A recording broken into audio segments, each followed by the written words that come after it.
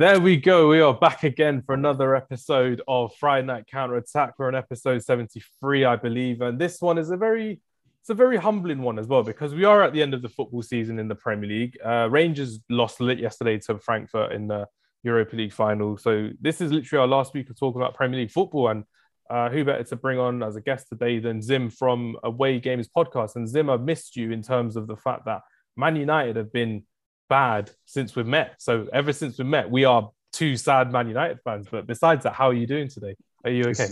This is true. I mean, other than you bringing up that fact, I am okay. Good. Yeah, man, just finishing work. So good to have be on this show, man. Thank you for inviting me. It's all good. It's all good. I'm looking forward to seeing what away games have got planned for the summer ahead for the podcast. And it's one of those summers where you expect a World Cup to be there, but it's delayed until November. You keep thinking about it. Like, it is in November, isn't it? It's not going to be this summer. So got to think about when it's actually going to be. But are you looking forward to the last weekend of the season? Because I certainly am. And I'm looking forward to seeing how, not really Man United, but I'm going to see how they're going to kind of go about it in terms of with Ten Hag in the crowd and how they're going to go about it, if they're going to play the kids, that kind of thing. That's how I'm kind of seeing Man United this weekend as well. What do you think? Yeah, no, definitely. I'm looking forward to potentially what we could see at the beginning of next season in terms of the exodus of players. I don't really want to see players that are going to go away this summer, whether it be the end of their contract or whether it be they're on sale. You know, the likes of Bay, who we haven't seen. I'm actually a fan of him, but just an example of someone I'm talking about. I definitely want to see Garnacho on the bench. I want to see some youth, get their time. And the thing is, because Ten Hag is, cut his contract with Ajax early and has made a start at United, I'm looking forward to any impact that has on the players now this weekend. So yeah. There's also talk of how Scott McTominay said recently, I don't really want to go on a holiday because I need to impress the new manager. I need to make sure that I'm right for him. And that's a really good mentality. He may not be the best player or the player we want him to be, but the fact that he's always trying for the badge is something that I'm finding quite refreshing at the same time as well as him, which is really, really good to hear.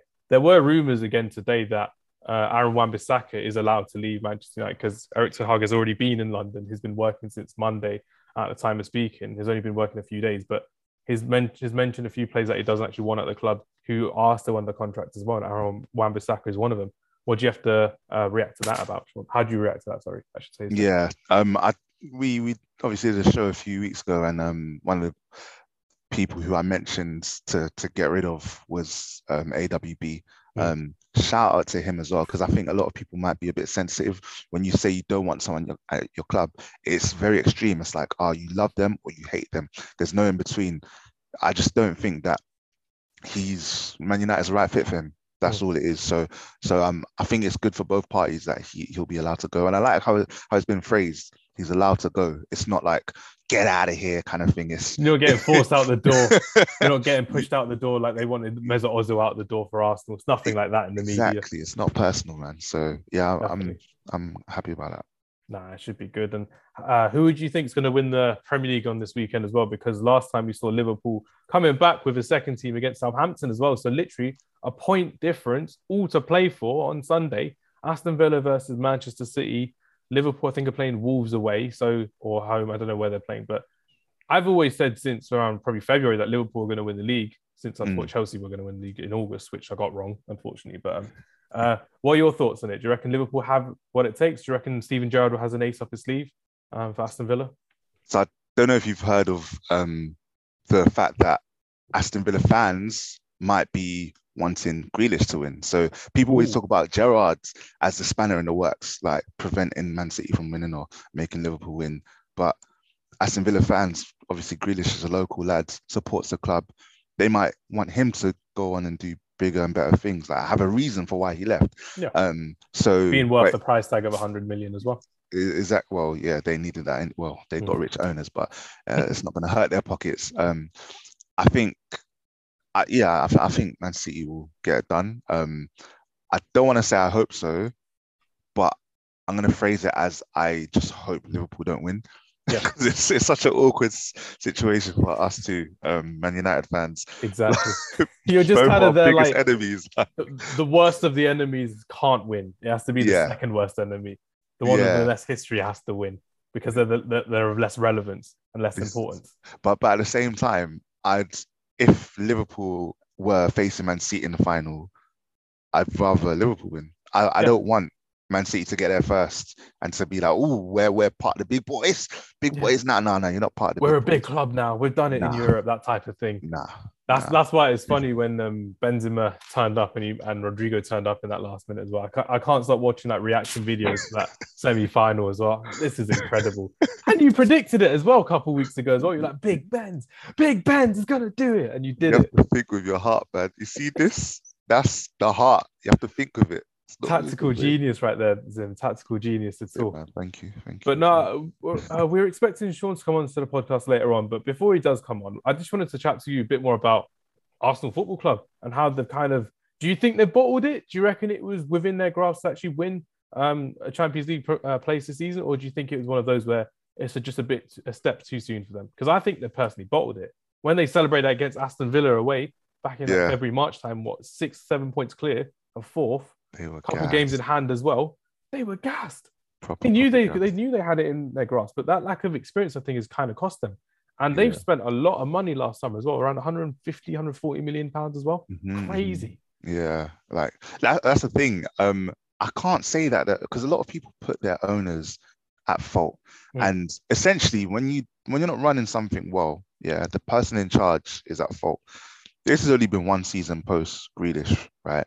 But if like you were to see what they did with that investment, that the sale of Grealish, you couldn't really fault it. Coutinho, Leon Bailey, like they brought in some good players, right? Um, so anyway, with Arsenal, right? So that was just a little Aston Villa segment because it just kind of irks me when people say, the owners this, owners that. You lot don't know about Man United's owners. Anyway, with Arsenal, I think they they did bottle it, especially because they had no midweek fixtures throughout the season. So they should have like exploited that. They didn't capitalize of that. It And was then like Chelsea when they won the league a couple of years ago with Conte. They had no yeah, European fixtures because they finished around 12th or something like that. you And see what I'm Conte just saying? made every weekend the cup finals. And it worked for them. Is exactly. And the way you phrased it, even like winning Champions League places, like that. It's not a win, but that's an Arsenal win. Let's say that. It And is they an didn't even get Arsenal. that. It is an They didn't even Arsenal. get that. Do you know what I'm saying? They didn't even get that. That's It not, was what was it again? Arsene Wenger when he left and it was like fourth place as a trophy, and all the Arsenal fans were slating him. And the end of his tenure at Arsenal, they're like, "Oh yeah, we're going. The times are changing. We're going to get better." Now they're actually craving for fourth place, yeah, and they it's can't do awkward. it after It's all the awkward, money man. they've spent. More money than a lot of Arsene Wenger had to spend in those early 2010s as well. He Mm, was dealing with scraps, and for anyone listening who thinks Arsene Wenger was overhyped as a manager, watch the documentary on Amazon Prime or just go back and do your history because Arsene Wenger, compared to the managers they've had, Emery, Freddie Ljungberg he's as a a brilliant temporary manager. one, Arteta, he did bits. And it's the fact that he did it with scraps. Mm, Consistently third, fourth, second one season as well with scraps. He did yeah, amazing. And yeah. Arteta, who's this wannabe Pep Guardiola, is just there like, nah, mate, it's I don't want to talk. It's not for me to talk about. I don't want to get in trouble with the refs. He's trying to be like all the big managers, man. He's not Yeah. there yet, man. He needs to settle, bro. Like he It's did not a try to do a Conte. Mourinho, Yeah, yeah, or Conte. it's he not a tried Mourinho to, with the arrogance. You can't just come with arrogance and nothing to back it up. They came yeah, with arrogance because they had something to back it up with, which was yeah. crazy as well. That's it. So yeah, they've got. I mean, Arsenal in the last few month or a few weeks have been playing midweek games just to catch up on fixtures and that. And you're seeing how it's taking its toll. Like And you before see the Arteta Newcastle game, complaining about it as well. yeah, come on, bro. Do you know what I mean? That is mad ironic, man. But Mm. so if they don't get it, which is unlike, I don't think they will. Spurs Even can't be that Spursy and bottle up against that's, Norwich. you know They what I really mean, can't especially do on the that. Conte, right? Yeah. Because Sean predicted Spurs would get fourth just because of Conte, like, yeah, back when he was announced. So I was like, yeah, that was a while ago. But with Arsenal, I was never convinced that they were going to get a result against Newcastle. I was never convinced about that. Mm. And it's telling. So, yeah, man. I was of the minority that thought Arsenal kind of had it sewn up. And I said it on the podcast back in like January, February time as well. And it's just one of those things that you think when something's going to happen, they've got it within them to happen. And the best thing about this is it's going to be documented on Amazon Prime as well. We're going to see the downfall of Arsenal all over again That's come in hilarious. September, October as well, which will be great fun as well. And I'm looking forward Daniel to. Kaluuya's narrating it. That's gonna be funny. Cause I just imagine him a Get Out voice, like just narrating it on Amazon Prime. That's crazy. It's like that picture of Hector Bellerin crying with his Real Betis shirt on. It's like, oh no, I've got to go back. I just got out. I've got to go back. This loan isn't Oh, permanent. Crazy. After they won a trophy as well, Real Betis did as well, which is really good for them as well. mm, But no, last question for myself, because at the time of recording, the games haven't been played on the Thursday, where the likes of Everton, Leeds, and Burnley are all in shout of relegation. Personally, for me, I think Burnley are going down. I think losing to Aston Villa, they could do today. I could sound like a fool after they win like 3-1 against Aston Villa or something, but I personally want Leeds to go down. I think it'll be very fun to see how Leeds United go down. The amount of money they spent, the way they sacked Marcelo Bielsa, one of the better managers we've seen in the Premier League. I've never been a big fan of the way they play in the big games when they do look to lose possession quite easily and go one-on-one man marking. And Jesse Marsh has had a tough time coming into the Premier League this season as well, mid-season at the same time.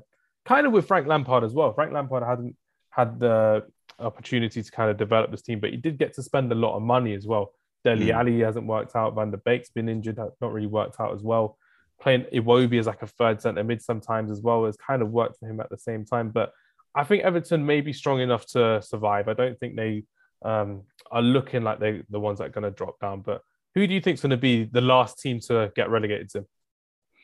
To be honest, what I want, I'd like to see Everton go down. It would be brilliant. See Yeah, but it's Lampard not because of relegated. Lampard though. Brilliant. It's not even because a lot of people say that. Yeah, it's just Mm. I like new things, right? And they're one of the few teams who've never been relegated. They'll probably just come back up anyway, but Mm. it'll just be different. It's like what? Everton's not in the Prem, so more for Bants, to be fair. It'd be funny. It'd be like that time when Newcastle got relegated with like Shearer as manager, Michael Owen up front as well. That was something brand new to us because everyone's like they're too big to get relegated. That's yes, with Villa, Leeds, like these are what you describe as Premier League sides, and Mm. and in the same way that I'd want Everton to go down just for a first time, I want Nottingham Forest to get promoted. Not to like change it too much, but they're like a Premier League team in my books because of their history. Yeah. So but anyway, now what I think will happen, um, I see Leeds going down, but I'm gonna because their goal difference is much worse than Burnley's, and so if Burnley get a draw, because I think they're 1 point behind. Yeah, they're 1 point behind. If they get a draw against Aston Villa, then it's likely. So that's if they get a draw. I don't think they will. So my final answer is Burnley going to go down. That's You're what I thinking with think. your head there. Don't think with your heart. My heart would say Everton though. Heart Do will you know say what I mean? Everton. Your heart worked before as well. But my heart was but it's different though. They don't have the heritage. They don't have that bottle job They don't heritage have that as well. bottle heritage. Yeah, Do you know how exactly. mad it would be without the Merseyside derby in the Premier League? Weird. That'd be Proper weird. insane. Like Proper all the weird. Everton fans, who are they gonna? They can't even face Tranmere because Tranmere won't be in the Championship next season either. So no one to have a Yeah. local derby with. No, Atkinson Stanley. Accrington Stanley. Who are they? Exactly. Literally. I don't think Accrington Stanley would be on their level as well. Everton, man. If they step, it'd be much better for them. But no, I think it will be Burnley that will go down. I'm going to play it safe. And I think Leeds, I'd like to see Leeds go down. With my heart, I think it'd be good to see Leeds go down because if you do see the likes of Calvin Phillips leave, Rafinha leave as well, some of these players would be good to sign on the cheap as well if they were Rafinha available. would be good, yeah. Rafinha would be a good alternative if we can't get Anthony, but I'm looking forward to that as well. Last question for you regarding the Premier League, Zim. Who do you think is going to finish as top scorer in the Premier League? So we've got Son, we've got Salah. Ronaldo's a bit far away, 3 or 4. Son, yeah, it's gonna be Son. Salah's injured, ain't he? So like, yeah, I think don't know if Son's he like a can goal go. behind, I think, is on 21 compared to 22. Yeah, it might be a joint top scorer, but I really want Son to get like. I just think he's slept on a lot. I think his finishing's impeccable, both feet. When he's clean through on goal, you know it's a goal. No dilly-dallying.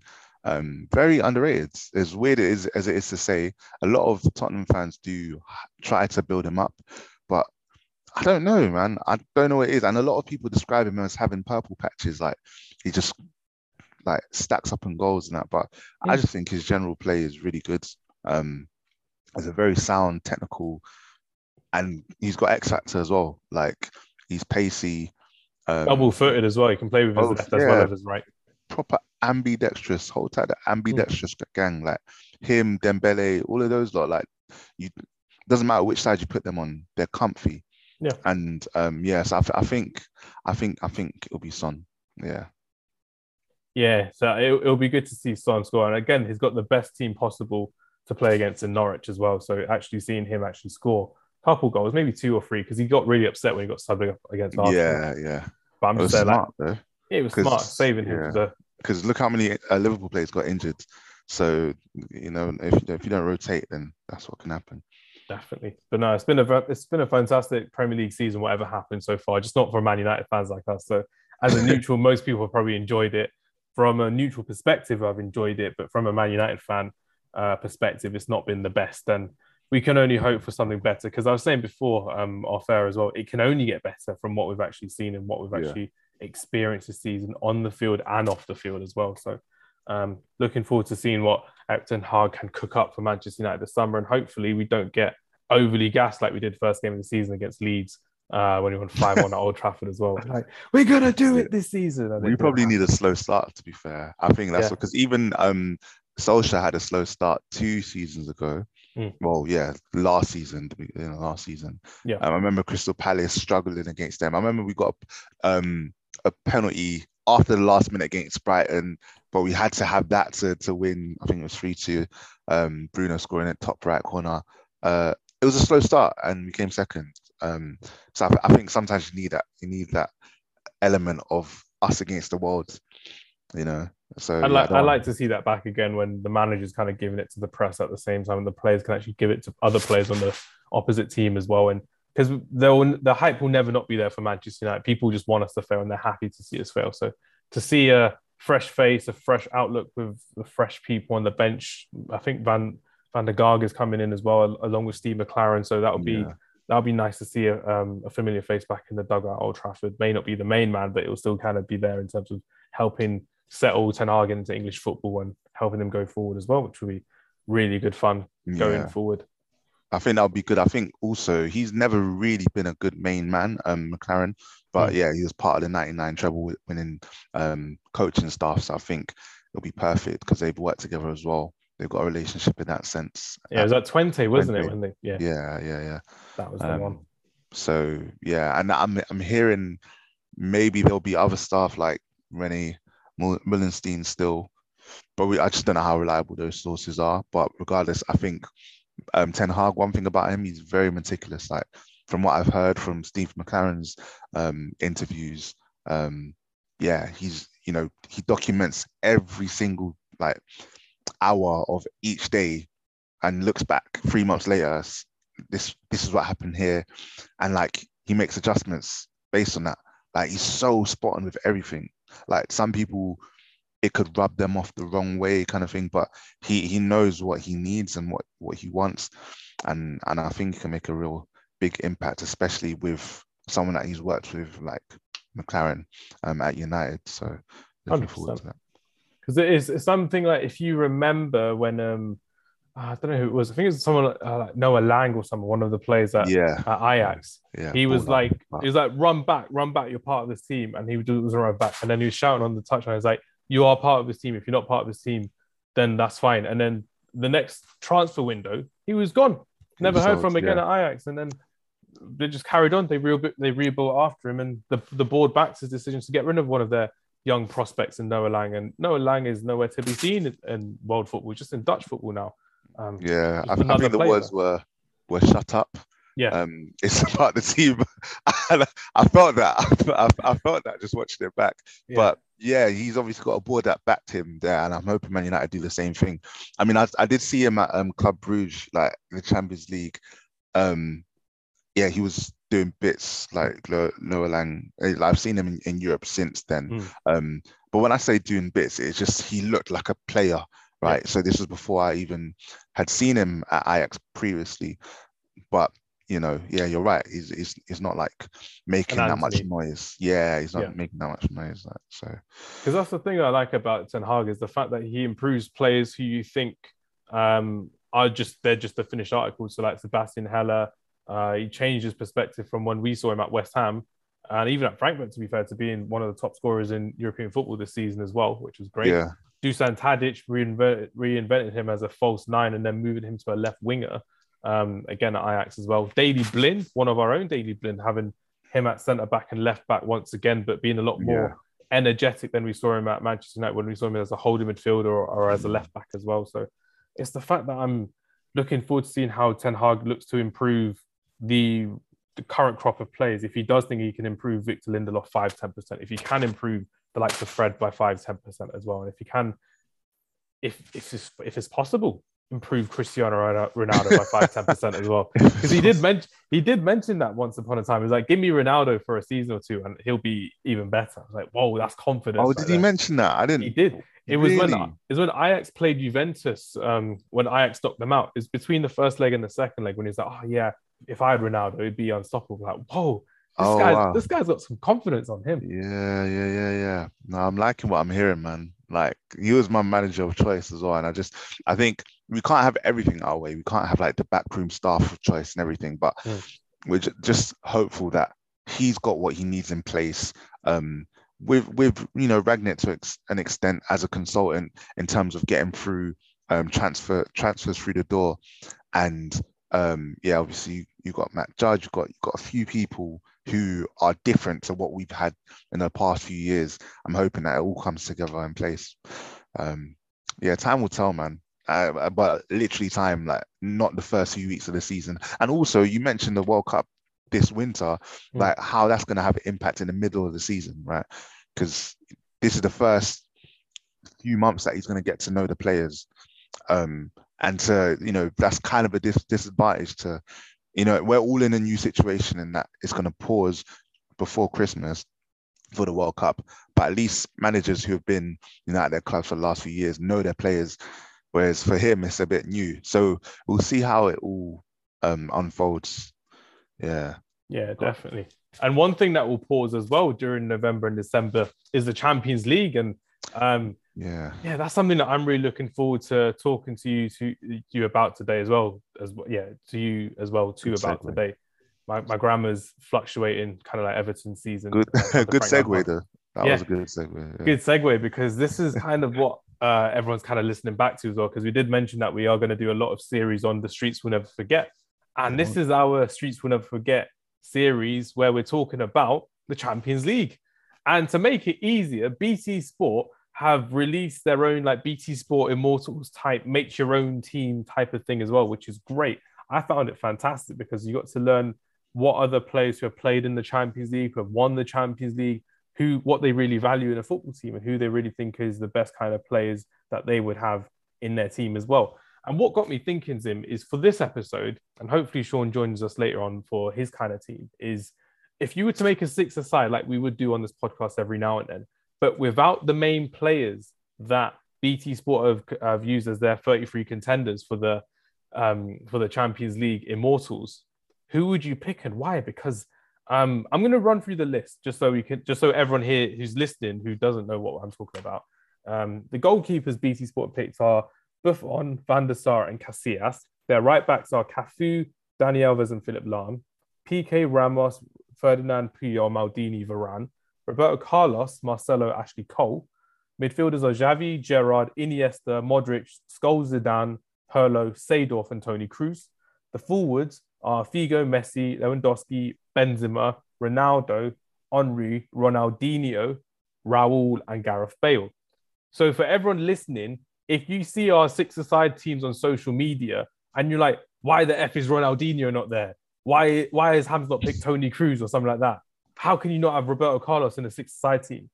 These are the rules we're going by today.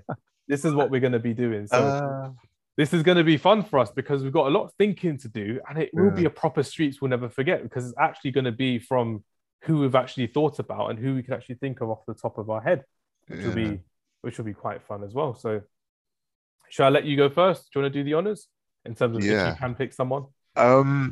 Yeah, I'm just thinking. Yeah, okay. So six. So You'll that's a start five. back to front. Yeah, okay. Yeah, that'll be probably easier. All right. So yeah, And again, Champions another League. rule for our listeners to no, we can't pick the same player as well. So if you pick someone, I can't pick someone. So if you pick Neymar, I can't pick Neymar, that type of thing.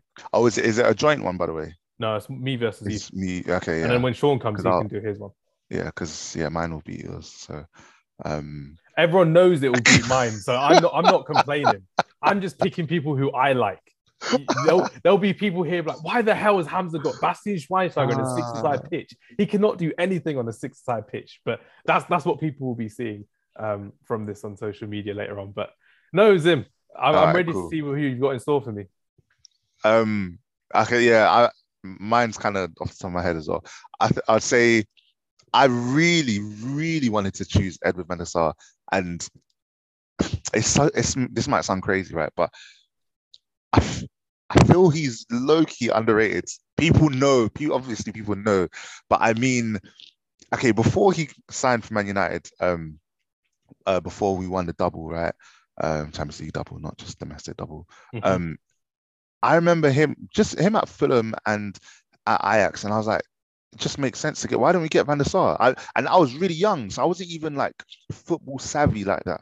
But I was just like, no, Van der Sar's he's a baller. Like, and when he came, like, I, he's probably not known as like a super keeper or a keeper who's good with his feet because this has been in the last 10 years that keepers have had to be good with their feet. But yeah, I remember him doing like passing out with his left foot with both feet. He's ambidextrous as a goalkeeper, Mm. not just clearing it, like passes, long passes with his left foot. Um, I'm thinking he's so comfortable. Distribution, his long arm span, just get to anyone. So I really admired that about him, and I think people didn't really talk about that element, like because back then, keepers were for shot stopping, Yeah. and he had extra in his abundance in his arsenal. Um, so yeah, I would ideally choose him, but because he's on the list that we can't choose, I'll go for Schmeichel. And that's who I'm sure definitely Man United fans will choose, but who most Man United fans see as the pinnacle of goalkeeping. Yeah, so that's my goalkeeper. Brilliant. So that was a great shout out for Edwin van der Sar and Pete Schmeichel, someone who, if you haven't seen him play as a goalkeeper, you have to see him play because he was the proper dominant keeper for Denmark in the European Championships in 1992 when they won it as well. And obviously in 1999, he was Man United's treble winning keeper at the same time. So he's actually got it in him to be a dominant force on a six-a-side pitch for you as well. For me personally, because I'm going proper streets, I may get a bit of a Sean element in this and just feel like who I want to pick. I'm going very, very off field compared to you because you're going for really good keepers as well. Because I was thinking of like Canizares. I thought Canizares from Valencia was really good when they got to the final of the Champions I League agree. back in like 2001. It was fantastic to see him play. Someone like Julio Cesar in his prime at Inter Milan and that Jose Mourinho side as well. Again, playing out from the back. He's one of the keepers that used to do that quite a lot. Didn't really do well at QPR, but he did quite well at Inter Milan under Jose Mourinho, which worked really well. And then I'm thinking of Dida. So Yeah, Dida, no, again, yeah, Dida's a standard kind of one, isn't it? You're it's kind of standard, thinking isn't it? Yeah, he'd but be it's pretty Champions good. League. Everyone's gonna relatively be standard. You know what I mean? Yeah, the standard is high at the Champions League as well. So Dida is someone who I quite like to watch. He was someone who I thought would have been really good to see in this day and age as a goalkeeper. I thought he was a bit ahead of his time. World Cup winner, Champions League winner as well. But He yeah, got a flare thrown at his head as well. he Streets will did. never forget that. Streets will never forget that. He was down on the floor. And that's where you see that iconic picture of who is it? Materazzi, and you see the flare Yeah, in the background as well. yeah, And they're just like leaning on each other's shoulders, like, yeah, this is it. This is the Milan iconic. derby. Ah, love it. I was even thinking some of the modern keepers as well. Like Alisson, I thought has been pretty good recently for Liverpool in the Champions League. Hugo Lloris, not really great, but he was decent at Lyon once upon a time as well.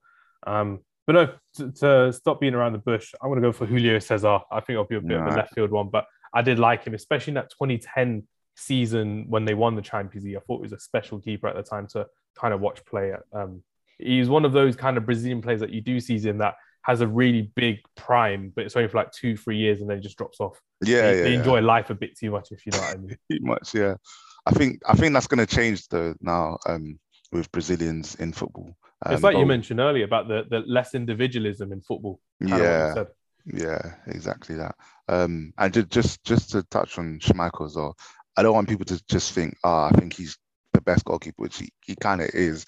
But when I was like, yeah, 4 or 5 years old, giving my age away, um, Man United won the Champions League, and I had cousins in Manchester. I remember going, and we went to like the mega store, and we got like a chess set, um, with Man United players as the chess pieces. Mm. I think Schmeichel was like the king, Ooh. and it was something along those lines. This was a long time ago, obviously, and yeah, he was the only one that I had left after a few years because I used them as toys, like to Yeah. like, the rest broke, and I was like, this guy is cool. So I have a personal attachment to Schmeichel. I've never Yeah. had a goalkeeper be my favorite player, but there was a significant period of time where Schmeichel was my favorite player.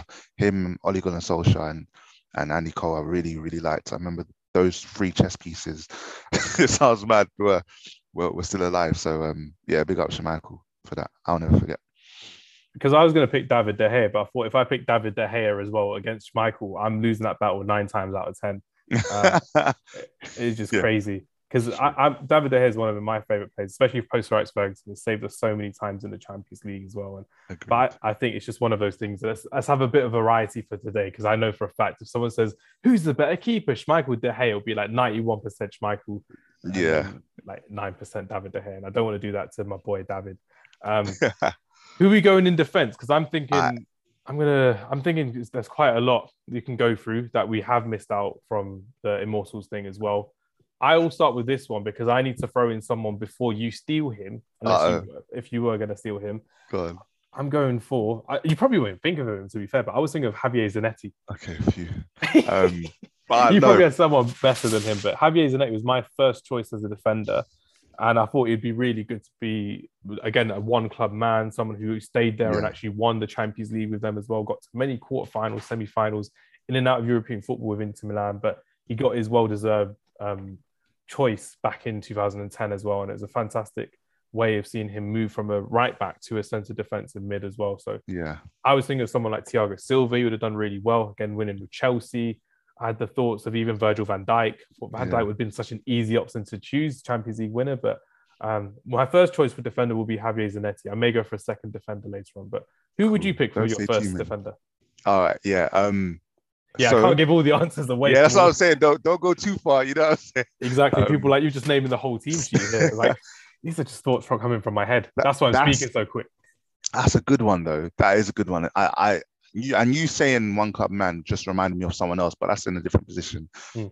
And I love that guy. But anyway, for this one, yeah, I again, there's something about him, yeah, who I slightly think is a little bit underrated. And obviously these lot are really rated because of what they've achieved and whatnot. But I remember playing just FM '05, Mm.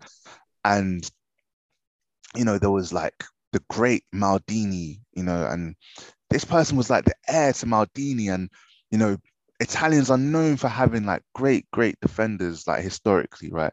So I remember at the World Cup, Cannavaro got the, like Ballon d'Or, and like, he was a player of the tournament, and there was like a gap.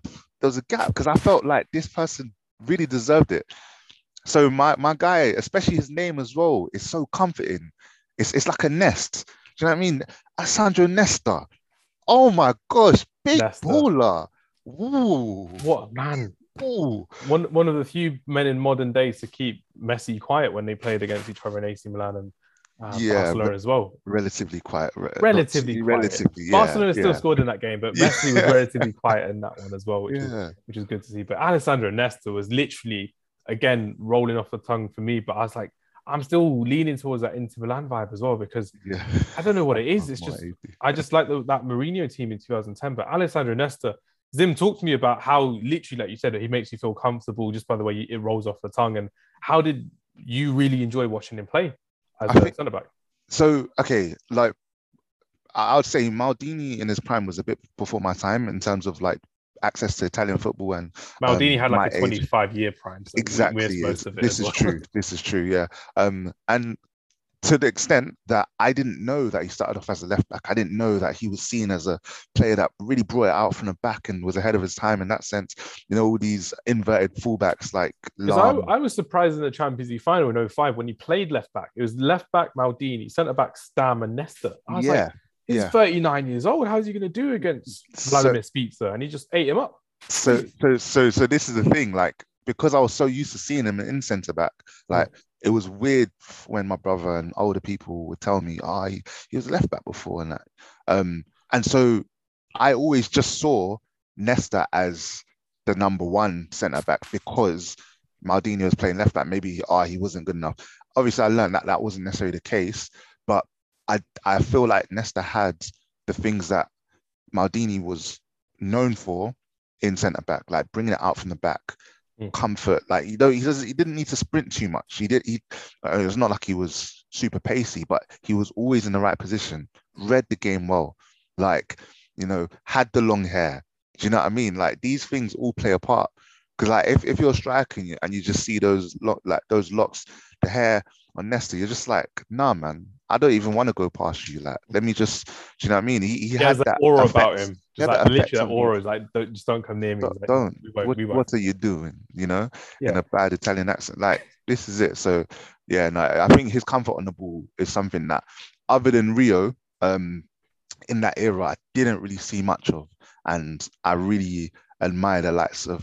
Did you say you're going to mention another defender? Because I don't want to say who I'm going to say just in case. I was going to mention him, but I'm not going to pick another defender. Okay. So I was going to mention. I mentioned Van Dijk, but I mentioned Ricardo Carvalho. Oh, that's a different type of defender than Nesta, but it's nothing. It's just another one I wanted to honorably mention type thing. I was going to mention Puyol. Was Puyol was he mentioned, by the way? Puyol's on that list. He's actually on the list. Okay, yeah. Okay, so you can't choose him anyway. But I think these players that have stayed at the club and give everything, and also just comfortable. Puyol was low-key faster, so it's a bit of a difference. If he did get past, he had that recovery speed, deceptively quick. So that was a bit different. But positioning, I really respect those three. Definitely. Yeah. Another few honorable mentions I've got. Vidic and Evra, they were pretty decent in their prime. John Terry, Carvalho, like I mentioned earlier as well. Eric Abidal needs a shout out for me personally. The fact that he actually came back from cancer. Yeah, the fact he came back, played in the Champions League final, and then he ended up winning the Champions League as well and actually continuing playing football. And another one for me I'm gonna throw out is I don't know if you remember him. Alex. I thought Alex was pretty good when he was at Chelsea. He was a decent Champions League player. And Christian Chivu. I'll throw Christian Chivu and Kostas Manolas out there. Yeah. They were fun players. But I'm going to stick with the one defender. So we've got two of them in my team. Now we're on to the fun part of midfielders. Well, I find midfielders quite fun because you can go through an array of midfielders in different eras in the Champions League as well that we can pick. And despite me bringing his name up earlier, Xabi Alonso isn't making it into my six-a-side team because I know for a fact that it'd be really fun to have him as a six-a-side. But I know for a fact you're going to be bringing the heat with your midfield. So I need someone a bit more techie in there as well to kind of hold it down. So my first pick for a midfielder, just so I can get him out of the way, is Kaká. I think Kaká has to be on there. Ballon d'Or winner, 2007, I think it was when he was doing it. Taking Man United defenders for a ride, taking Deportivo La Coruña's defenders for a ride. Bayern Munich splitting the defense.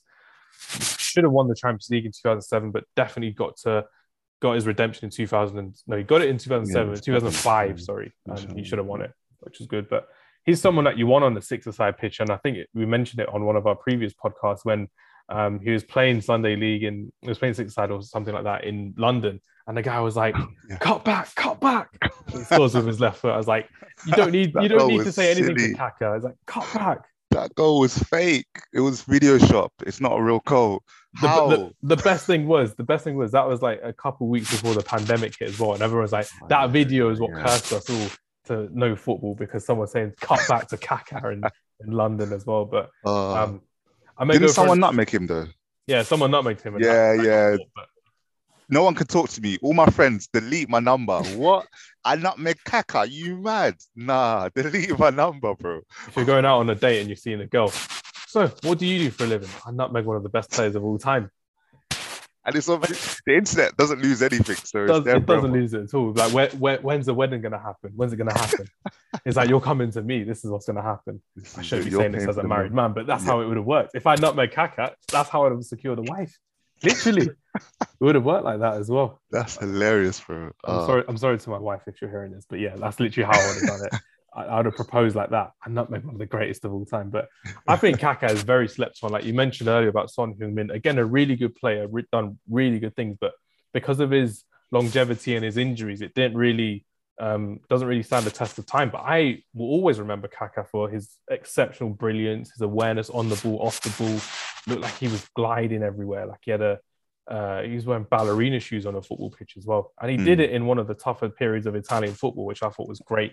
Ancelotti allowed him to be free when he became the manager of AC Milan and he became the main man, replacing Rui Costa as well. And someone who I really enjoyed watching, especially at the time. I've said this on previous podcasts and other people's podcasts. When you actually get to watch football, when you don't have the luxury of watching football like on Sky Sports or every week like we do on YouTube, back in the day when it's just on ITV, one game a week on a Tuesday or a Wednesday, and it's like AC Milan versus Bayern Munich, you're like, wow, I get to experience European football. And it was Kaka who I really got to enjoy watching, and I thought it was fantastic to watch him play. The goals, the assists, the way he'd work on the ball as well. And honestly, one of the most fantastic players I've ever had the pleasure of watching is Ricardo Kaka.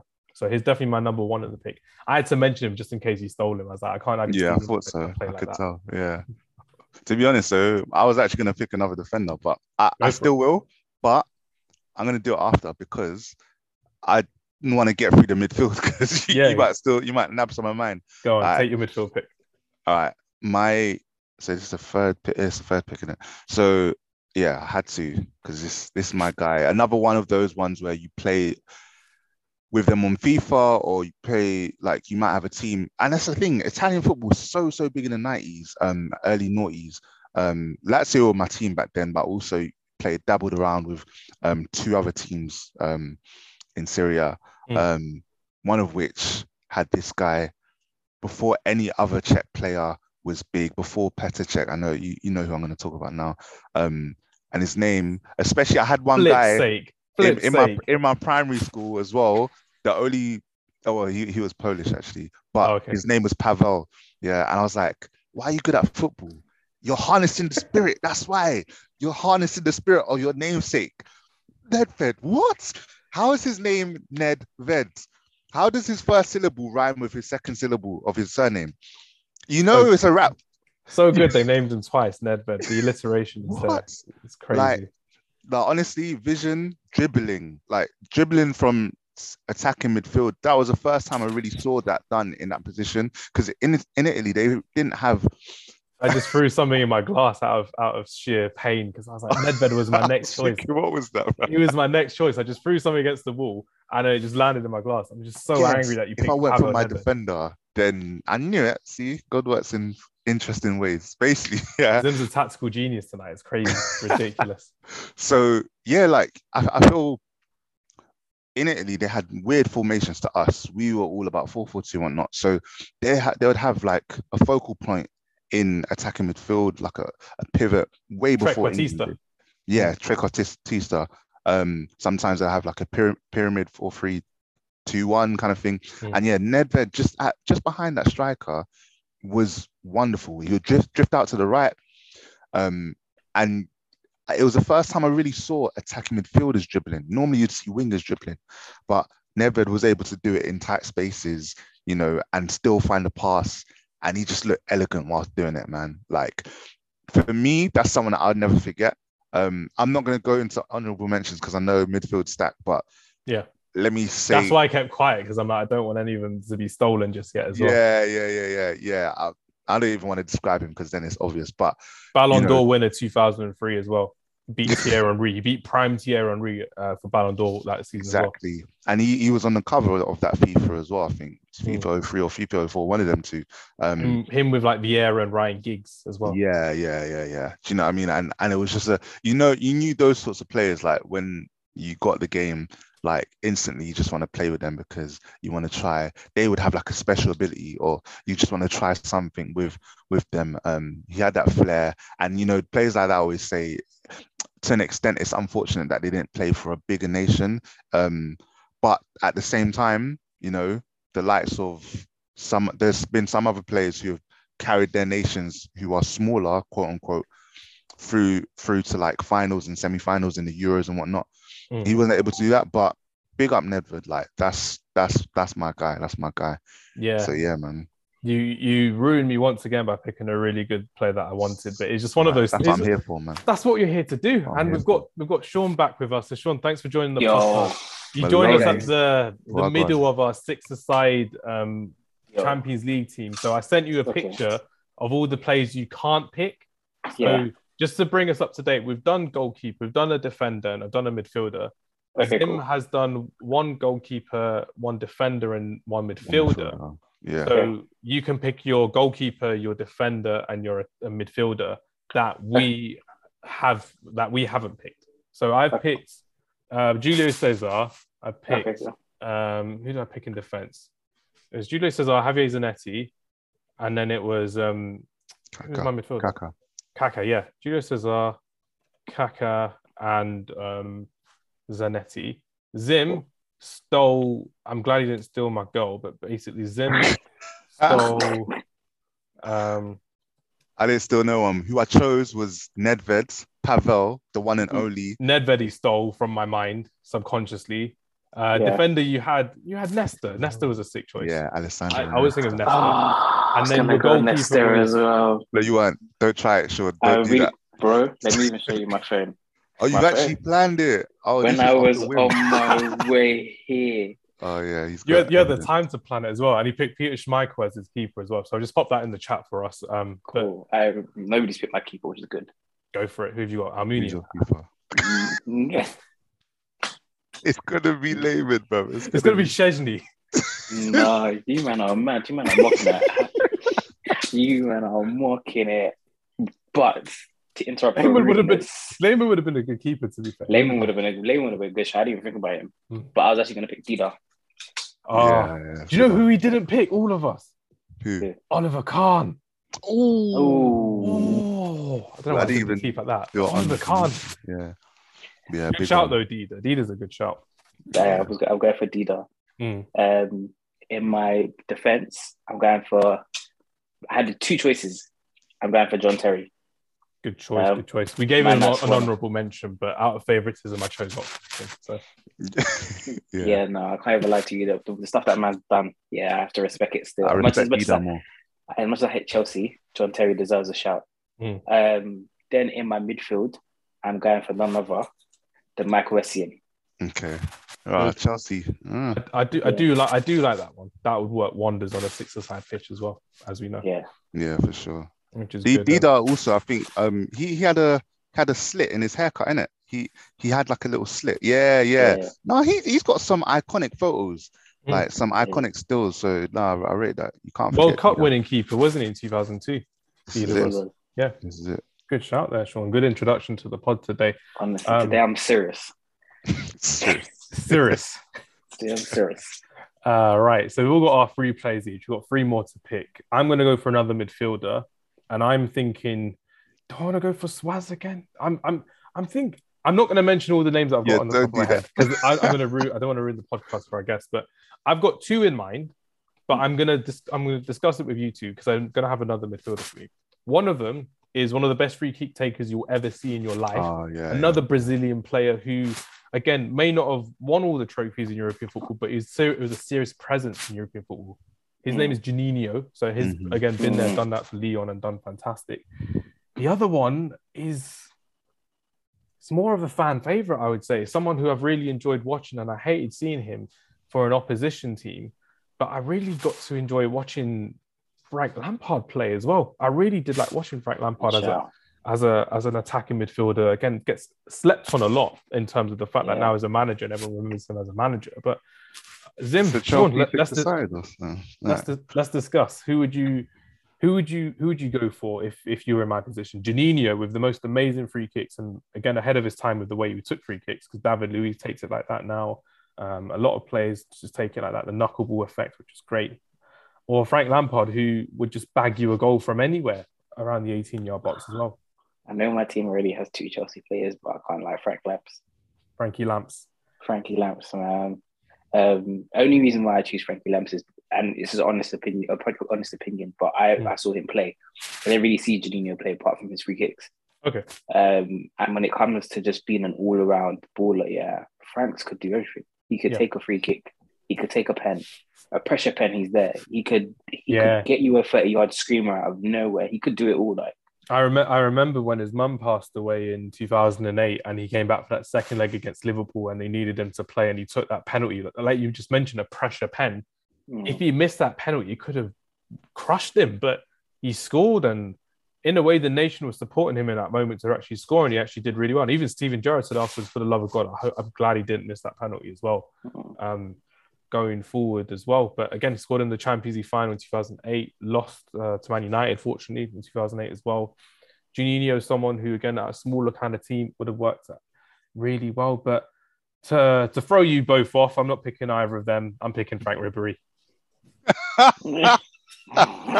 There's no rules. There's no rules, bro. We came out to play today, ladies and gentlemen. We came out to play. Frank Ribery has to be in my team, but I did have to mention Lampard and Juninho with good honourable mentions, because Ribery's got to be in my team. We can play that game, bro. Go on, Zim. 2 names for the reason. But you could have been. Lampard could have been that second Chelsea player that you could have picked, Sean. So it could have been third. I'm not picking another Chelsea. So you're basically saying that we can't. Well, just to give my opinion on those two. No, you can pick him if you want, because I haven't chosen him, so it's perfectly fine. I just wanted to discuss him as honourable mentions. No, I wasn't going to anyway. Okay. Lampard, I think. I don't even know where to begin, because I rate his goal record and that. But I remember at that time, especially between 2007, 2010 and whatnot, I just saw him get a lot of deflections. And I was like, you can't be lucky and consistently do something, right? Because that's, luck's like one-off kind of thing. So to be fair, I wouldn't say he's a lucky player, but I remember him just free kicks, deflect off the wall, go in. And then in the Champions League final, right? Penalty against Man United. Like, it deflected off the keeper. I'm like, how's a penalty getting a deflection, bro? So I was like, I never really, really rated Lampard back then, man. It's in hindsight that I'm like, okay, his record is serious. Even when he went to Man City, right, and scored against Chelsea, he's just like the inevitable guy. Like, you're like, oh, who's on the goal sheet? That goal was also a deflection. I remember that goal very well. It was a deflection. This is what I mean. And it's like, it kind of sounds like a hater. It sounds like, but that's what I saw. And I'm a very visual person when it comes to football. Anyway, with Juninho, right, I know this is a Champions League segment, but the fact that Lyon won 7 Ligue 1s in a row, that's unprecedented. PSG haven't even done that. Do you know what I mean? And him being a core part of that team, along with like a load of other you had Chris there as well. Centre back. You had Lisandro Lopez as well. They had some really, really good players. Mick Holly, I think, was there. Florent Luda once upon a time. Young Benzema, of course. Yeah, young B. He wasn't Big Ben then. Young Ben. Yeah, he was little Benz. Young Benz. I'm saying Petit Benz. So, I would go for Juninho for that reason at that time. Anyway, but my choice is one of my favorite players ever.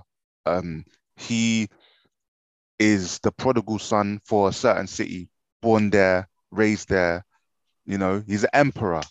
Honestly, I told you I played with 3 teams on FIFA 98 and that. Like, it was Lazio and then 2 others. Rome, obviously, they're rivals with Lazio. Yeah. When we were other one, my favorite player from the jump, Francesco Totti.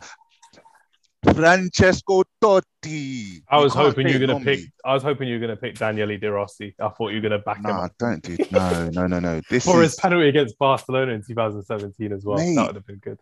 Totti was lobbing people from beyond the D. He was lobbing goalkeepers from defenders thought he was gonna have a smasher. You know what I'm saying, like a hard shot. And he was the trequartista as well, like we mentioned previously. He was drawn forward. So him and Nedved playing together, that would be nuts, man. And I think he was slept on as well because he played for Roma his whole career. They weren't, but he won a Serie A, which is good. But I think just visually, like, because he wasn't like super fast. He wasn't super strong. Just his technique. His technique got him everywhere, man, and his vision. You know, and going to the Rome Stadium, Stadio Olimpico, and seeing him in his heyday towards the end, like, and the announcer saying Francesco and the whole crowd going Totti, it gave me goosebumps, man. Gave me chills. What game was that for? And what year was that? It was 2016 or 15. Yeah, it was just before retirement. Yeah, just before retirement. It was at the start of the season, very first game of the season. I went to Rome, first solo holiday, and then some ladies sold me a ticket. I was like, yeah, why not? Went there. He scored the winning penalty. I believe, I don't remember who it was against, but unfortunately I lost the phone that I took the video on. So it's not, but the memories in my head at least. So yeah, you know, those memories don't die. I had a discussion about that recently. Did it actually happen if you take a picture in this modern age? I'm like, yeah, it did happen. Like recently, I posted a picture of like Brooklyn Beckham for the last month or so. I was like, oh yeah, sure, you met Brooklyn Beckham. Like, I know I met Brooklyn Beckham, and I met him, which is good fun. And it's one of those things with Francesco Totti as well. People always forget the times when Man United played Roma and we beat them quite comfortably. But if you remember in 2008, on our way to winning the Champions League, we played Roma in the quarterfinals. But in the round of 16, Roma actually won against Real Madrid. They won against them on aggregate on the Bernabeu as well. Yeah. And that was like a team with Francesco Totti, and I think Cassano may have been the striker, or Mancini was the winger on there as well, which is great. And it was fantastic to kind of see how Francesco Totti was in his element, because there was a time when Real Madrid wanted to buy Francesco Totti to be part of the Galacticos as well. And it didn't happen. And just like you said earlier, Zim, in terms of winning that one league title for Roma, that must have been the pinnacle of his career, and the most amazing feeling for someone who stayed loyal to his team. And it probably meant a lot more. Kind of like with using a basketball analogy here, but like Giannis in the NBA as well. Crazy to see. But the fact that, you know, Totti is Roman, he's born and raised there, and he supported them, you know. It's so unique, man. You know, the Emperor of Rome, like, what a title, but it's so fitting for him, you know. Like, literally, go to anywhere in Rome, say Fra. Yeah, everyone's going to Francesco Totti. They'll just be looking at you like Totti, like, unless his name rings bells, bro.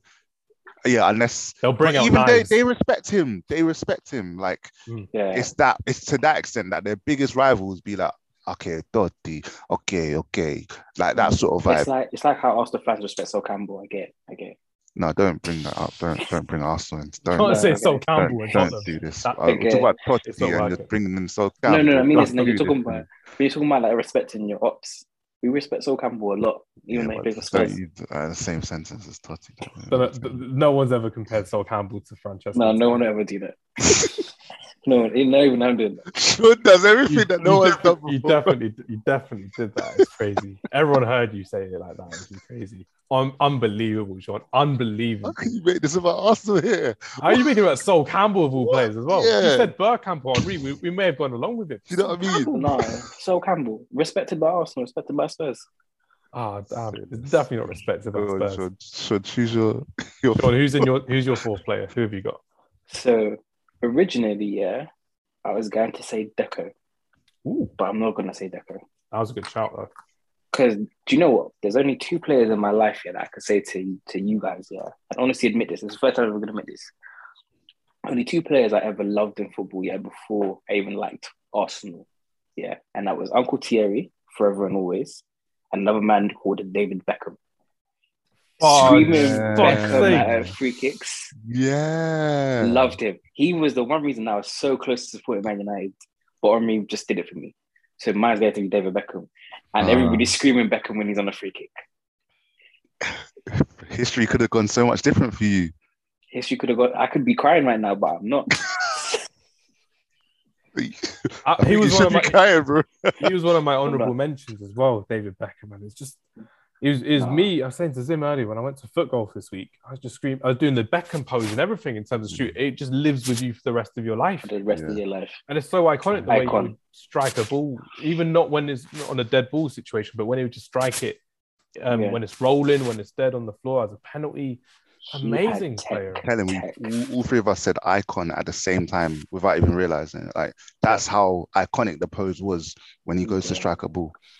We need to talk. We need to talk about the '99 final as well. And I thought personally, again at the time as a kid, I couldn't care less. But in hindsight, why did he not win a Ballon d'Or in '99 or in 2000? He was the main man for Man United because we had a rotation of strikers. We had Peter Schmeichel, who was great. Roy Keane was in and out of the team with injury and then suspension. Paul Scholes was suspended later as well. But David Beckham was there forever. He was there for every single game, playing 90 minutes. Incredible talent. And I personally thought he was within a shout. I know he's in the top 5 of '99 Ballon d'Or, but he came second. That was it. Came second. Rivaldo came first, but what the fuck did Rivaldo do? Excuse my language. We beat Barcelona, and who was it? It was Beckham's. Beckham's free kick in our away kit at home, which made no sense. Sorry for swearing, but David Beckham, man, he deserved that time in the sun. Uncomfortable conversations. People don't want to talk about it because he's a celebrity, but that '99, he definitely deserved it. Because if it was today's age when people are like, oh, whoever wins the Champions League, who's the most impactful, they're going to win the Ballon d'Or. But back then, why is it different? Yeah, it's weird. It's mad, but a lot of people don't actually understand what Beckham was like as a baller. Like, take away the celebrity status. You know how people get on Pogba for cutting his hair? You could never get on Beckham for his hairstyles. Apart from those cornrows, they were awful. When you met Mandela with those cornrows, those were awful. Yeah. Those were awful, man. Come on. That was not culturally appropriate. That was not culturally appropriate to meet Mandela like that. Even I know that, and I'm not even black. I know that in those days, it was acceptable. Today, Mandela was shook when he saw it. That's all I'm saying. Rest in peace, Mandela. He was shook when he saw it. Yeah, Mandela was shook. Maybe in Millwall, it might have been appropriate, but in Bermondsey, them places there. No, shout out Bex, man. Bex was a legend. Bex was a baller. He was a baller for real. Like, as much as people may think he's just a celebrity, he just took 6 free kicks. Yeah, if you watch Beckham play, you know that man was classy. Something else. We were talking earlier. A movie named after him. Who has that? Do you know what I mean? Ben like Beckham. He was in the Goal 2 film as well, but. We were talking earlier off camera, Sean, Zim and I, about how football pundits compare like Luka Modric to having every club in the bag type thing in terms of you can hit any type of pass. David Beckham was one of them. He could do any type of pass. You could use Jennifer time. Brilliant shout. That was a fantastic conversation. But David Beckham, man, he needs his flowers. I know everyone's just there like, oh yeah, he's a superstar, but he was the player who deserved the superstardom because of the way he played every single week in every single game. And even when they had the Legends game a couple of years ago against Bayern Munich, he celebrated with more passion. You were there as well. Yeah. He celebrated with more passion than any of our players did the whole season. I'm like, that's friendly. He's raising money for charity. You could tell you love the club and you love playing football, and I appreciate that in David Beckham. And of kids of our generation as well, we love it a lot more as well. If you don't know how good David Beckham was as a footballer, I feel you missed out in football. Crazy talent David Beckham is. Right, we've all done our 4th pick. Zim, I'll start with you actually. If you're going to go for another defender, or you're going to go for 2 attackers, because we've got 2 picks left. We've got all the time in the world. Why is it that time already? Because the thing is, I'm not going to say it. I'm just going to say an honorable mention and say this person reminded me of someone, and I'm glad that person made it into Rio's team, because as a midfielder, I feel like the person who made it into Rio's team, it's Clarence Seedorf, right? Seedorf, yeah. I think is very slept on. I think 100%. So technically sound, physically immense, rarely lost the ball, had some stunners, quick flicks, everything like that. The player who I want to say had that as well. The reason why I'm like not saying it straight away is because I'm trying to decide whether to go for him or the defender. The thing is, okay, no, I'm going to go for him. Yeah. The defender you kind of mentioned already, but as an honourable mention, and that was Patrice Evra. I was going to go for Evra. I was like, oh, they didn't put a left back. They only put, like, I think, who was it? Roberto Carlos. It was Carlos, Philipp Lahm, and Marcelo. Marcelo, yeah. So I was like, easy choice, just pick Evra. Not even Jordi Alba or anyone like that. Yeah. But because, there's not many spaces left, I'm going to put Mr. Goggles himself, Mr. 2003 FIFA cover, Mr. Dreadlock, Mr. Suriname, Mr. Davids, man. I think fight you at a charity game. Yeah. just like that, because he's from the streets of Amsterdam. You know Did you what hear I'm what he saying? did when he was coaching? What do you do? At Barnet. When he made himself number one, captain and manager. Stop it. Streets won't forget that. They definitely That's what won't I'm forget saying. that. This is streets won't forget. You can't forget him, bro. Like on the pitch, you know, sometimes commentators see two players that look the same, and you're like, mistake, my mistake. Oh, is that Sancho? Oh, sorry, I thought it was Rashford. Oh, sorry. Those David, casual racists. Just casual. David, you cannot forget. You cannot forget him, man. You know what I'm saying? No. So, yeah, and he was very flary. You can tell he came straight from the cages and he got his opportunity to make it in the big time. Yeah, man, like big up all of the Ajax Academy in the 90s who really made it. But yeah, what you say? Was he in that, you know, that famous Nike advert when they were on that cargo ship and they were having the freebie feet? He was in that, wasn't he? Yeah. Bad man episode. Nike don't do it like they used to before in some of their adverts. No one does it anymore. I would buy their boots because they were actually really good adverts. My mum was like, what the hell are you doing? I'm like, they're just really good. Like, you haven't grown in 6 months. I just want more. It's great. Yeah. I gave up all my money for those boots. But Edgar Davids, man, holding midfielder, centre midfielder, you can play wherever in the middle, which was great. And I really appreciated him at Juventus. I didn't get to see him, obviously, at Ajax, but I thought he was fantastic. I watched him at Juve as well. Didn't see him at Barnet. I can't claim that I was in Enfield watching him at Barnet at the time, but definitely appreciate him at Juventus as well. And a fantastic player who actually improved players around him as well because of his positioning, because of his tactical awareness as well. Maybe not so much tactical awareness as a manager, but still tactical awareness on the pitch at the same time. Great shout. And that makes, what, is that 2 midfielders you got? 3 midfielders you got, Sim? 3. Yeah, 3 midfielders.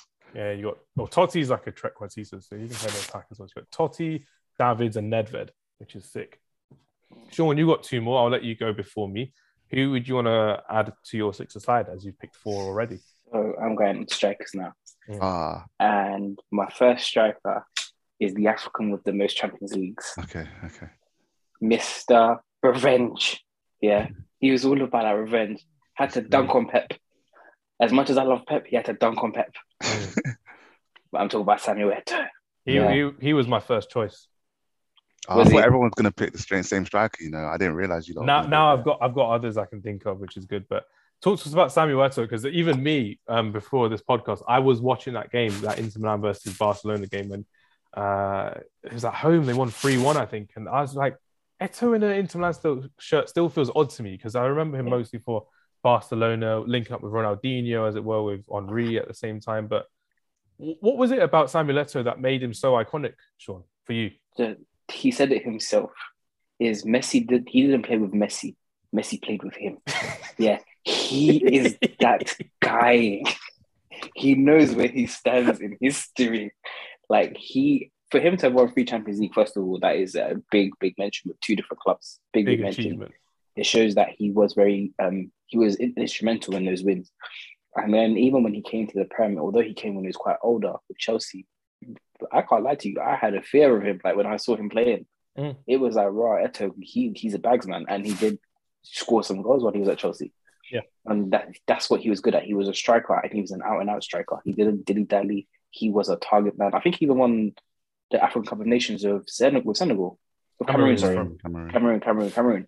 I think he did win the African Cup of Nations. So he won everything that he ever needed to win. And he's a top scorer, Afcon as well. Yeah, he's a madman. He's a real goal scorer, real Lengman. Didn't he win like 2 trebles?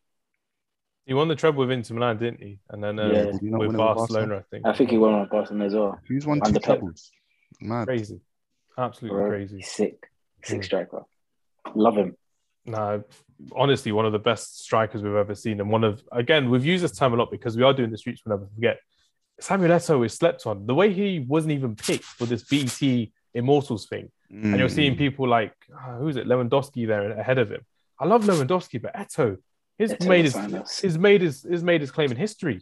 Yeah. He's in that the original Pep Guardiola side as well, as a right winger and playing with Henry and Messi up front as well, which is incredible. How nuts that team was of Eto'o, Henry, Messi, Ronaldinho, Xavi. That team was nuts. Yaya Toure. That team was stupid team. Trust me. Young Bojan, who we mentioned before on that third Wonder Kids pod we did a couple months ago as well. Yeah, which was great.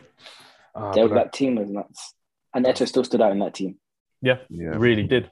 Fantastic player. And I still remember those early 2004, 2005 games of Eto'o, Ronaldinho coming through, and they were on the cusp of doing something great. And then in 2006, they won the Champions League. And my pick is from that Barcelona 2006 team. He came off the bench and he's the top scorer for Celtic. He's one of the most iconic Swedish strikers of all time. Thierry Henry had said Ronaldinho has said is one of his favorite teammates ever. Thierry Henry said is one of the most intelligent players he's ever played with. Frank Rijkaard brought him off the bench against 10-man Arsenal, and he assisted both goals in the 2006 final. And he had one of the best ever 3-month loan spells at Manchester United. Hated and loved him. Mr. Henrik Larsson. Mr. Henrik Larsson is the guy. One of my favorite players ever. He is honestly one of the ones that got away from Manchester United, because I remember him coming and playing with like a young Wayne Rooney, a young Ronaldo, and the next season after they just spurted into life as some of the most amazing players you'd ever seen on this world. And Henrik Larsson is one of the most intelligent strikers I've ever seen. Him and Zlatan Ibrahimovic at 2004 Euros were fantastic to watch together. Him at Celtic with John Hartson and Chris Sutton. The Europa League, UEFA Cup final, against Porto when they lost in the semis was gruesome. But I thought he really deserved the European trophy at the time. And that was like my first UEFA Cup that I watched properly. Remember Jose Mourinho winning against Celtic and there. And then he moved to Barcelona a couple of seasons afterwards. And his first game in the Champions League in the group stages was away at Celtic. And I think he scored against them or assisted against them. And it was great because you're seeing someone you see it a lot when a player goes from like a small country in the Champions League type thing, and he doesn't really settle properly at the club, but he settled in, he fit like a glove. Fantastic to watch him play. And honestly, I've said this before, but I'll say it again. The fact that Henrik Larsson, I think, was that missing piece of the puzzle for that Barcelona attack, because they were literally knocking at the door against Arsenal in the Champions League against a Manuel Almunia goalkeeper, because Jens Lehmann was sent off and they couldn't get through. They couldn't get through the defense. Senderos was your centre back. Aduwes was your right back, Sean. And they couldn't get through. And then the second half, Henrik Larsson comes on. I think Giuliano Belletti scores the winner on it. Ronaldinho gets his well-deserved Champions League, which he deserved. Eto'o got it. Young Xavi got it. Young Iniesta got it. Deco won it. Young Messi got it as well. And I think that was all due to Henrik Larsson coming off the bench. He was the game changer in that. And he did change the game. He was fantastic. And it was one of those people that, because he wasn't a flashy striker, he wasn't a main man at a big club, he's a main man at a small club, people overlook him. But for me personally, I'll never forget Henrik Larsson. I think he's one of the most amazing strikers that, if any young player out here is listening to this podcast and you want to learn how to be a top striker, look at Henrik Larsson's movements, look at the way he observes the game as a striker. Absolute fantastic player to watch. And one of the most joyous players I've ever had the pleasure of watching is Mr. Henrik Larsson. Well said, man. Yeah. Well said. Well, you know, I was talking about favorite. That came from the heart. I felt that. Mm. You know, I was talking about favorite players like from young, and you might not even might have inconspicuous reasons as to why they're your favorite. Like Schmeichel being one of the chess pieces on the chess set from the Man United megastore. Solskjaer was also another one of my favorite. But Larsson, not even, it was the dreadlocks, like when he was running with obviously the green and white for Celtic, every week I'd see him on, whether it was like Scottish Premier League highlights, I don't know, BBC News or something like that. Yeah, banging in a goal, all types of goals, like, you know what I mean? It was just so effortless to him. And even on his highlight reel, it's the same. And he had a nasty leg break as well. I remember that. People forget that. He was up for like a year with that leg break. That ends careers when you have like a year out. They'll never be the same player ever again. But came back stronger and fitter than ever, which was great. The intelligence. This is why I call him one of the best players that I hate, bro, because he ruined our Champions League. We were 15 minutes away. And he ruined it. And with him afterwards in the celebrations, he was like just shrugging his shoulders and like just he wasn't even madly celebrating like the rest of the Barcelona. But it is what it is. Henrik Larsson. I love that guy, man. Right, so we're all on our final pick now. This has been fantastic because we literally can pick wherever we want in the team. We can pick defense, midfield, attack. Sean, I'll go back to you actually. Who are you going to pick for your sixth and final pick for your Streets Will Never Forget UEFA Champions League edition team? My final pick for my team, I actually think I might go midfield. And the reason why I think I'm going to go midfield is because I think this guy actually deserves it. I said I was going to pick him earlier, and I went and chose Bex instead. But I think he deserves to be in this team as well. When I think about how many goals Eto'o would get me, I have to bring back Deco. Good man. Yeah, Deco has to come back into that team because he deserves it. I think another underrated baller, and there were so many that I could mention. One person I was going to mention, I'm going to give him an honorable mention because he's so underrated, is Pedro. Pedro was a baller. Not many people know that. Pedro was a baller. Pedro, not Chelsea 4-3-4-3 Pedro. Pedro was a baller. Pedro was a baller. But I'm giving this one to Deco because Deco was something else. Do you know how for ages in my life I thought like I was a striker? Just to find out an attacking mid. Because that's how many he used to bag. His team was a bagsman from the midfield. For a time, I thought this guy was a striker. And that was another name that we used to scream in the playground as well. Deco! Yeah, from far. Yeah. He was the catalyst. He was the catalyst on the pitch for Porto in that 2004 Champions League campaign. And like I mentioned in 2003, the UEFA Cup campaign as well. And moving to Chelsea, he didn't win that Champions League whilst he was there with them as well. And it was one of those things where you thought he could kind of do that at Barcelona. I think he did when he moved to Barcelona in 2006. He was in that team as well because Xavi learned from him, Iniesta learned from him as well. Who else was in that team? Albertini was there, Oleguera was there. But Deco was someone who I thought was just, he was a joy to watch though. You could watch him and you're just kind of there, like, even if you didn't understand football, watching someone like Deco, even with the way he would strike a ball, didn't really get the lift that I thought he could. But being a small man, he didn't need it with the short range of power that he had. Him and Ronaldinho together was stupid crazy. Stupid crazy. That I think was the original. That's when 3-4-3. No, 4-3-3 became a formation because you needed those two to be attacking. If like PlayStation could like remake 2005 FIFA on PS5 and PS4, everyone would be playing that because of that formation, that team, the way they played. Incredible looking. Deco was the FM favorite as well for Manager 05, like the classic one. Deco was definitely one that people were like, cheating to sign him. Yeah. So that's a good shout, man. Sure. Nicely done. Let's add Deco to that list. I told you I'm not playing today, guys. I'm not playing. You played when you mentioned Sol Campbell in the same breath as Totti, so need that's going to be clipped or something by someone. It's going to be clipped. I saved you with that Creswell one the other day, Sean, when you mentioned Creswell should replace Luke Shaw when he was like 33 years old. I was like, I'm not going to bait you out like that, but Sol Campbell. You know what? Yeah, I didn't even know how old Aaron Creswell was. He got sent off that week as well. He got sent off that week in the Europa League. I was like, nah, I'm not doing that to you. But he is so old. Was it the same day? It was the next day or something. Yeah. Crazy. No, I never knew he was that old. But no, I take that back. Aaron Creswell needs to retire. He's done for. He's going to get bullied by Haaland next season with Julian Alvarez on the wing for Man City.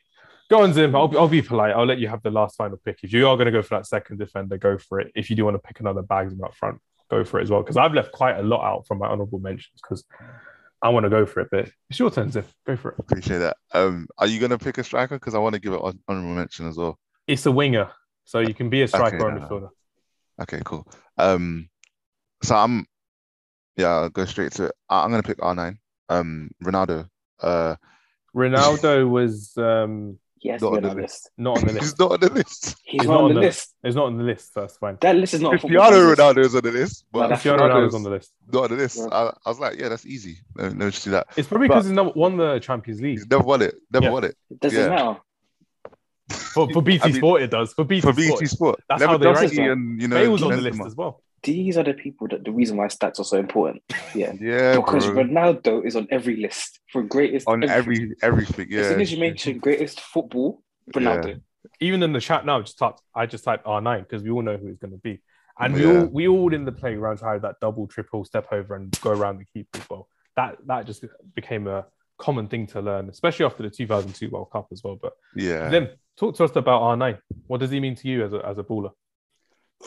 He's the pinnacle of what it means to have the spirit of striking in you.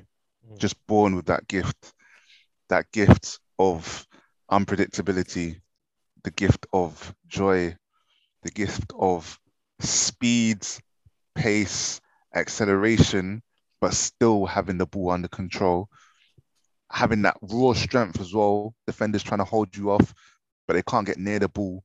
That flair that will scare the air. Just wanted to make another rhyme because it will tear. Do you get what I'm saying? Up. He literally, that's a good one. Should be my ghostwriter. I told honestly, you, I'm your creative consultant, unofficial creative consultant. Definitely, I'm up for it, bro. Honestly, like I've got this list of like favorite players and stuff growing up. You know, even the non-obvious ones, the likes of Solskjaer, the likes of Larson, Schmeichel, and whatnot. He was the bait one. R9 was one where, you know. I was talking to you about individualism and how, you know, if Pep went to Brazil, you know, they'll play good football. It'll be a strong system, but the individuals will lose that character, you know, that gets you attracted to football, makes you in love with it. R9, it doesn't matter if there's a system, he will destroy it. It doesn't matter like what sort of defenders you put on him, he will annihilate them. Like it's ridiculous, right? His show reel says it as well. Like a lot of the time, UEFA Cup goal as well against. You know what I'm saying? For Inter, yeah. You know what I mean? Like people would see this. Yeah. Sometimes the show reel doesn't do justice to the actual player. Oh no, it makes the player actually look better than they are. He was exactly like that. Like every game, he'll strike fear and thunder into the defenders, and so. Yeah, man. And obviously, you know, supporting Man United and him coming to OT, banging in a hat trick. You know, like we won 4-3, but lost overall, like him putting in that masterclass, especially after the World Cup, and people saying he was past it because he had, you know, unfortunate knee injuries, which everyone says what if he didn't have those? He'd be even on another level. How is that possible? The level he was, and people were like, if he didn't have that knee injuries, he'd be on another level. Like he was doing up stat stuff before stat merchants were about, bro. Like, and stat merchants were around like 2006, so he actually beat the stat merchants before. He beat them. He was doing a goal a game for Barcelona when he was like 19 and that. Like for PSV, I haven't heard. Don't even get me started. In all those completed dribbles that people didn't take account to, he would be the one to do it. That's why he used to smoke as well. What was that? That's why he used to smoke as well. Probably did. I don't know. Health, I don't know about health out the window. That man there, those days of football, those guys used to smoke and drink and come and kick the ball at 10 o'clock in the morning. 10 o'clock. Those guys were living. I haven't seen Brazilians smoke like a cigarette. I can't imagine a Brazilian smoking a cigarette though. But You've seen Brazilians smoking? I see not like a cigarette. Yeah, like I can see them drinking, but something else. But I don't know. The point is, he was doing all of this stuff before stats were a thing that people tried to chase. He was just treating it like it was a playground. Like, should I score now? All right, cool. Let me just go past everyone. He could do it at will. And he did it in 4 different leagues, bro. Like the fact that he did it in Serie A at its peak for Inter Milan, like they weren't on the top, but he made them super competitive at that time. You know what I'm saying? Almost a goal in every game. The best thing about R9 that I could say to anybody watching this, there's no Henry without R9. There's no Messi. There's no Cristiano. There's hella players that you're looking at today that don't exist without R9. R9 was legendary. Like he was hands on heads. He was the one. He was absolutely the one. You got people in Britain trying to get that cut off hair in the 2002 World Cup because of the way he played, going past Oliver Kahn as well. How can people try and do that as well? And they did. And you mentioned BT Sports is L. It's L BT Sports for this one. Yeah, and you mentioned earlier, Tim, that a lot of individualism is being moved out of football because of the way systems are and stuff like that as well. And Sean, you just mentioned as well that a lot of people were, how can I say it? They were not just infected with the Ronaldo fever that he did, but they were inspired by it as well. And one player that I'm going to make a big shout out to, I'm not going to pick him, but I'm going to give him a big shout out, is what was his nickname? The Imperador? Adriano, yeah. What is it? Is it Impedro? It's something powerful. Something powerful. Something long. Something crazy. But Adriano, who was literally meant to be Ronaldo's heir, again in that Inter Milan shirt, they recreated that blue and grey type striped shirt, the away kit, because Ronaldo did wear that in '97, and Adriano was wearing it in 2007 as well. He was once upon a time one of the top scorers in the Champions League in one of the seasons that he played, scoring some amazing goals. People remember him because of PES and FIFA, which was great. but on the pitch, he actually did bits as well. He wasn't just a main man striker. He was working with Ibrahimovic as well. I think Roberto Mancini was manager and really enjoyed it. And the streets will never forget Adriano. They definitely will not forget him because he was someone who was the conqueror. He was the lethal protector of Inter Milan's attack. And I enjoyed watching him as well. He was a force to be reckoned with. Him and Martins in Inter. Oh my gosh. Martins, who was forever 18 years old until like 2017, forever 18. I remember randomly Inter Milan had a friendly with Crystal Palace. So I went there in primary school. Of all the friendlies to have, and like as soon as them two came out of the coach, well, especially Adriano, because they were the last to leave, everyone in South London was like, what? Adriano? Like, because what's he doing in ends? What's Adriano doing in ends, bro? How is he turning up? Do you know what I'm saying? He had that sort of clout, man. And also him, Ronaldinho, Kaká, Ronaldo in Brazilian team at the same time. I remember one of the goals where they were playing pinball, man. And then I don't remember who finished it off, but that was a joyous period, bro. Like it's such a shame that a lot of people now, they just didn't grow up through these eras. Yeah, they didn't have that individual player to look through. And it doesn't have to be someone from your own league or your favorite team. It's just someone who you really enjoyed to watch. And I go back to the fact that I get to see him like once every 2-3 weeks on ITV1, and you'd be able to really enjoy him scoring a couple of bangers and having a fun time against players because he was someone who just didn't care about anything when he was on a football pitch. And that's what football is at the end of the day. Yeah. And I think you two will both agree when you're playing football, you can forget about your outside troubles and anything else. And Adriano was that. But unfortunately, it was one of those outside troubles that really affected his career and the way he moved forward as well, because we all wanted him to succeed. He was that kind of guy that everyone was rooting for neutrally to be the next best thing, the next biggest striker. And I truly believe he could have been that guy. He was at the right club. He had the right partnership at the time of Ibrahimovic. It just didn't work well for him in terms of how he just had to go back. He had to go back to the favelas. He had to feel like he had to be more of a family man as well. But Adriano is just someone who I needed to shout out after you mentioned Ronaldo as well, obviously online. So it needed to be done for Adriano. But me finishing it off in style, is it really style if I pick Wayne Rooney? Should I pick Wayne Rooney? Or should I pick Del Piero? Del Piero, Wayne Rooney. I think I'll go for Wayne Rooney. Get some Premier League in there. Shout out to Arjen Robben. Shout out to Marco Reus. I thought they were really good players as well to pick in that team as well. But I can't have Robben and Ribery because that would have been unfair on you two. The game would have been over before it started as well. So for everyone listening, I did spare both of these guys by not picking Arjen Robben in my team. But Wayne Rooney. Shout out to David Villa as well. That's who I wanted to shout out. What a guy. One absolute Gattuso finisher. More of a shout outs can I give? Neymar. Neymar can give a shout out to as well. Neymar's like Remondata. He would be a proper street. He's the last of the individuals. Yeah. I hope there's more because I've got faith in Vinicius and Sancho. Yeah, true. Yeah, no, I think there will be more, but yeah. But I don't. Do you know what's crazy? Is I think there will be more, but I don't think there'll be any as crazy as like the Neymar, Ronaldinho. Nothing like that. Let's see what Vinicius does though. I'm liking his progress. I'd like to see Vinicius do bits and obviously be himself because not everyone can be assistant player. You need to have bits like it's kind of what with Mesut Ozil as well. When he was a free player and he was allowed to be free, he was a fantastic player to watch. Really enjoyable. And I know he can't be a Champions League streets we'll never forget without mentioning his goal against Ludogorets, isn't it, Sean? You have to mention that before we wrap up. You know what's funny? That goal was assisted by El Neni. That's the funniest bit of that whole. What a bit of info, fam. El Neni still got presence in Arsenal's history right there as well. He's got Champions League history now because he's always going to remember for that Ludogorets goal. But Ozil was a good mention there. And then my last honourable mention was Marco Reus. I mentioned him earlier, but don't forget how Dortmund got to the final in 2013 as well. Him, Mario Götze, Lewandowski, Blaszczykowski, Ilkay Gundogan as well, with a Jurgen Klopp as manager.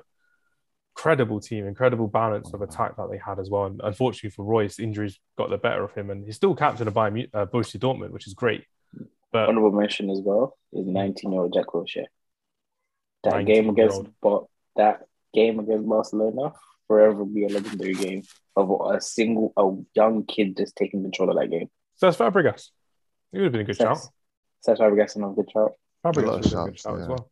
But yeah, I'm finishing off in style with Wayne Rooney. Again, he's going through a court case at the moment with Jamie Vardy, so he's not really enjoying much style at the moment, and his club's in administration at Derby. But Wayne Rooney, the footballer, bursting onto the scene with a hat-trick against Fenerbahce. I will always remember that game for the rest of my life, that first debut he had for Manchester United, and just really enjoying that second goal when he just dropped the shoulder and just banged it in. It was great. The free kick was fantastic as well. And I remember him celebrating with Eric Jemba of all players. So that's something I remember him getting. I got the shirt. I didn't get the name of the back, but I got the shirt from that season as well, which is great. And I remember meeting my friend the next day before school and just chatting to him about it. It's incredible. It is fantastic. And he really lit up Champions League nights at Old Trafford as well. He was a really good player to have away. I remember him scoring a header against AC Milan in like 2010. And we won at the San Siro 3-2. And we hadn't really won at the San Siro for a good number of years as well when he played then, or Inter Milan as well, respectively. So Wayne Rooney is someone who I will always enjoy, and especially for his goal against, do you remember his goal against Roma in 2008, Tim, when he was like 1-0 and we needed to get through in the quarterfinals against them, and he scored. It was like on the half turn and just banged it. Oh yeah. No, I remember that. Wait, was that part of the two legs, by the way? Yeah, that was part of the. No, that was in the group stage. Sorry, it was a group stage. The group stage. Yeah. Yeah, I think I remember that. Yeah, really, he's got like so many bangers in his history. So even that 2007 home game against AC Milan as well, that was a banger. When you literally last minute just let the ball run through him and just banged it in past Dida as well. He was good at that. Really good player to watch. I really enjoyed top player to watch as well. I really enjoyed watching him when he was younger in the Champions League, because when he got a bit older, Man United was kind of declining in and out of European football as well, weren't the best, and it was more about his assists and how he can affect the team as a team player as well. So it wasn't always the case, but young Wayne Rooney in the Champions League was a menace, and I enjoyed watching that menace literally tear up defenses. Him and Ronaldo, Jason Park as well. That ridiculous, absolutely ridiculous counter-attack. Goal against the game was already done, by the way, against Arsenal, but that ridiculous counter-attack, just running the length of the pitch, and you're just seeing him do that, slide it in with his weaker foot over to Ronaldo and finish it off. And that's a great way to finish off this segment with Wayne Rooney as my last. No, it was a great one. Good shot. Great one. Good shot. I think we've all done sick here, because Champions League, like I mentioned at the beginning, top standards wherever you're looking as well. I'm really looking forward to seeing which of these teams are actually going to be the best, because realistically speaking, we've all done fantastically well. And there'll be some people who'll be like, oh, why didn't you pick this person? But for everyone listening, it's because we're going against this BT Sport Immortals thing as well. So I'll pop that on the description on social media as well, so people don't hate us for what we've done. But we've lost out on so many people, but we've gained so many people in our sixer sides as well, which is what we love, because we had to be thinking about it, which is good. But Sean, just to wrap up the podcast before we end up here, are you going to be coming to our summer event that we have planned on the 3rd of July that we won't mention on air yet? Yeah. Good man.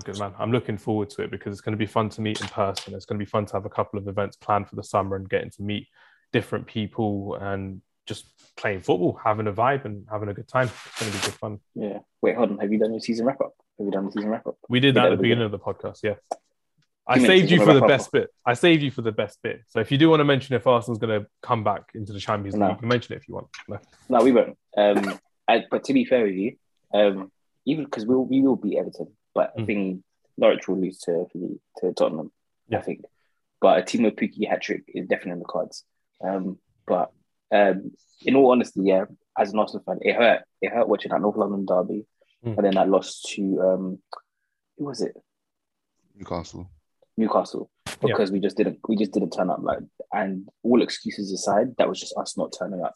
But at the end of the day, do you know what? Progress, and it's a process. It's still going to take time. Got the youngest squad this season. Arsenal have fielded the youngest squad the most amount of times. No excuses, but it is the case that the team is inexperienced. They're still learning. Manager's inexperienced. He's still learning. And when you take inexperience into this equation, you realize that Arsenal have actually done really well to finish 5th against 4 of the most experienced and decorated managers. And the way you started the season as well, in the relegation and the way we started losing the season. We've done a good job this season. And if we just carry on, build by new players, learn from this season, because I feel like we've learned from the last 2 seasons, you've got this season. Keep on learning, keep on going. Because the thing is in all honesty, and I don't understand, this is why I struggle with Arsenal fans so much at the moment, is there is no manager at the moment that you can tell me who can beat Pep and Klopp. None. Not Conte's not going to do it. Pep and Klopp are in their own league at the moment. And there's no manager's going to do it. But once Pep and Klopp step aside, that's the time that I want to see Arsenal with Arteta do their bits and try and go win that league. Go on, just to finish off, one final question, Sean. If you could sign one player to help you for next season in one area... Gabriel Jesus. Really? Yep. He'd be the one for you? The experience that he's got, and he's young, 24 years old, I think that they're willing to sell him for like 30 million. It's a no-brainer. He scores goals, and he's a menace. Him and Gabriel Martinelli would be a menace up front. And Saka, menace. It would be disgusting. Because he'd want first-team football as well in the World Cup year as well. He doesn't want to be missing out just before November, December.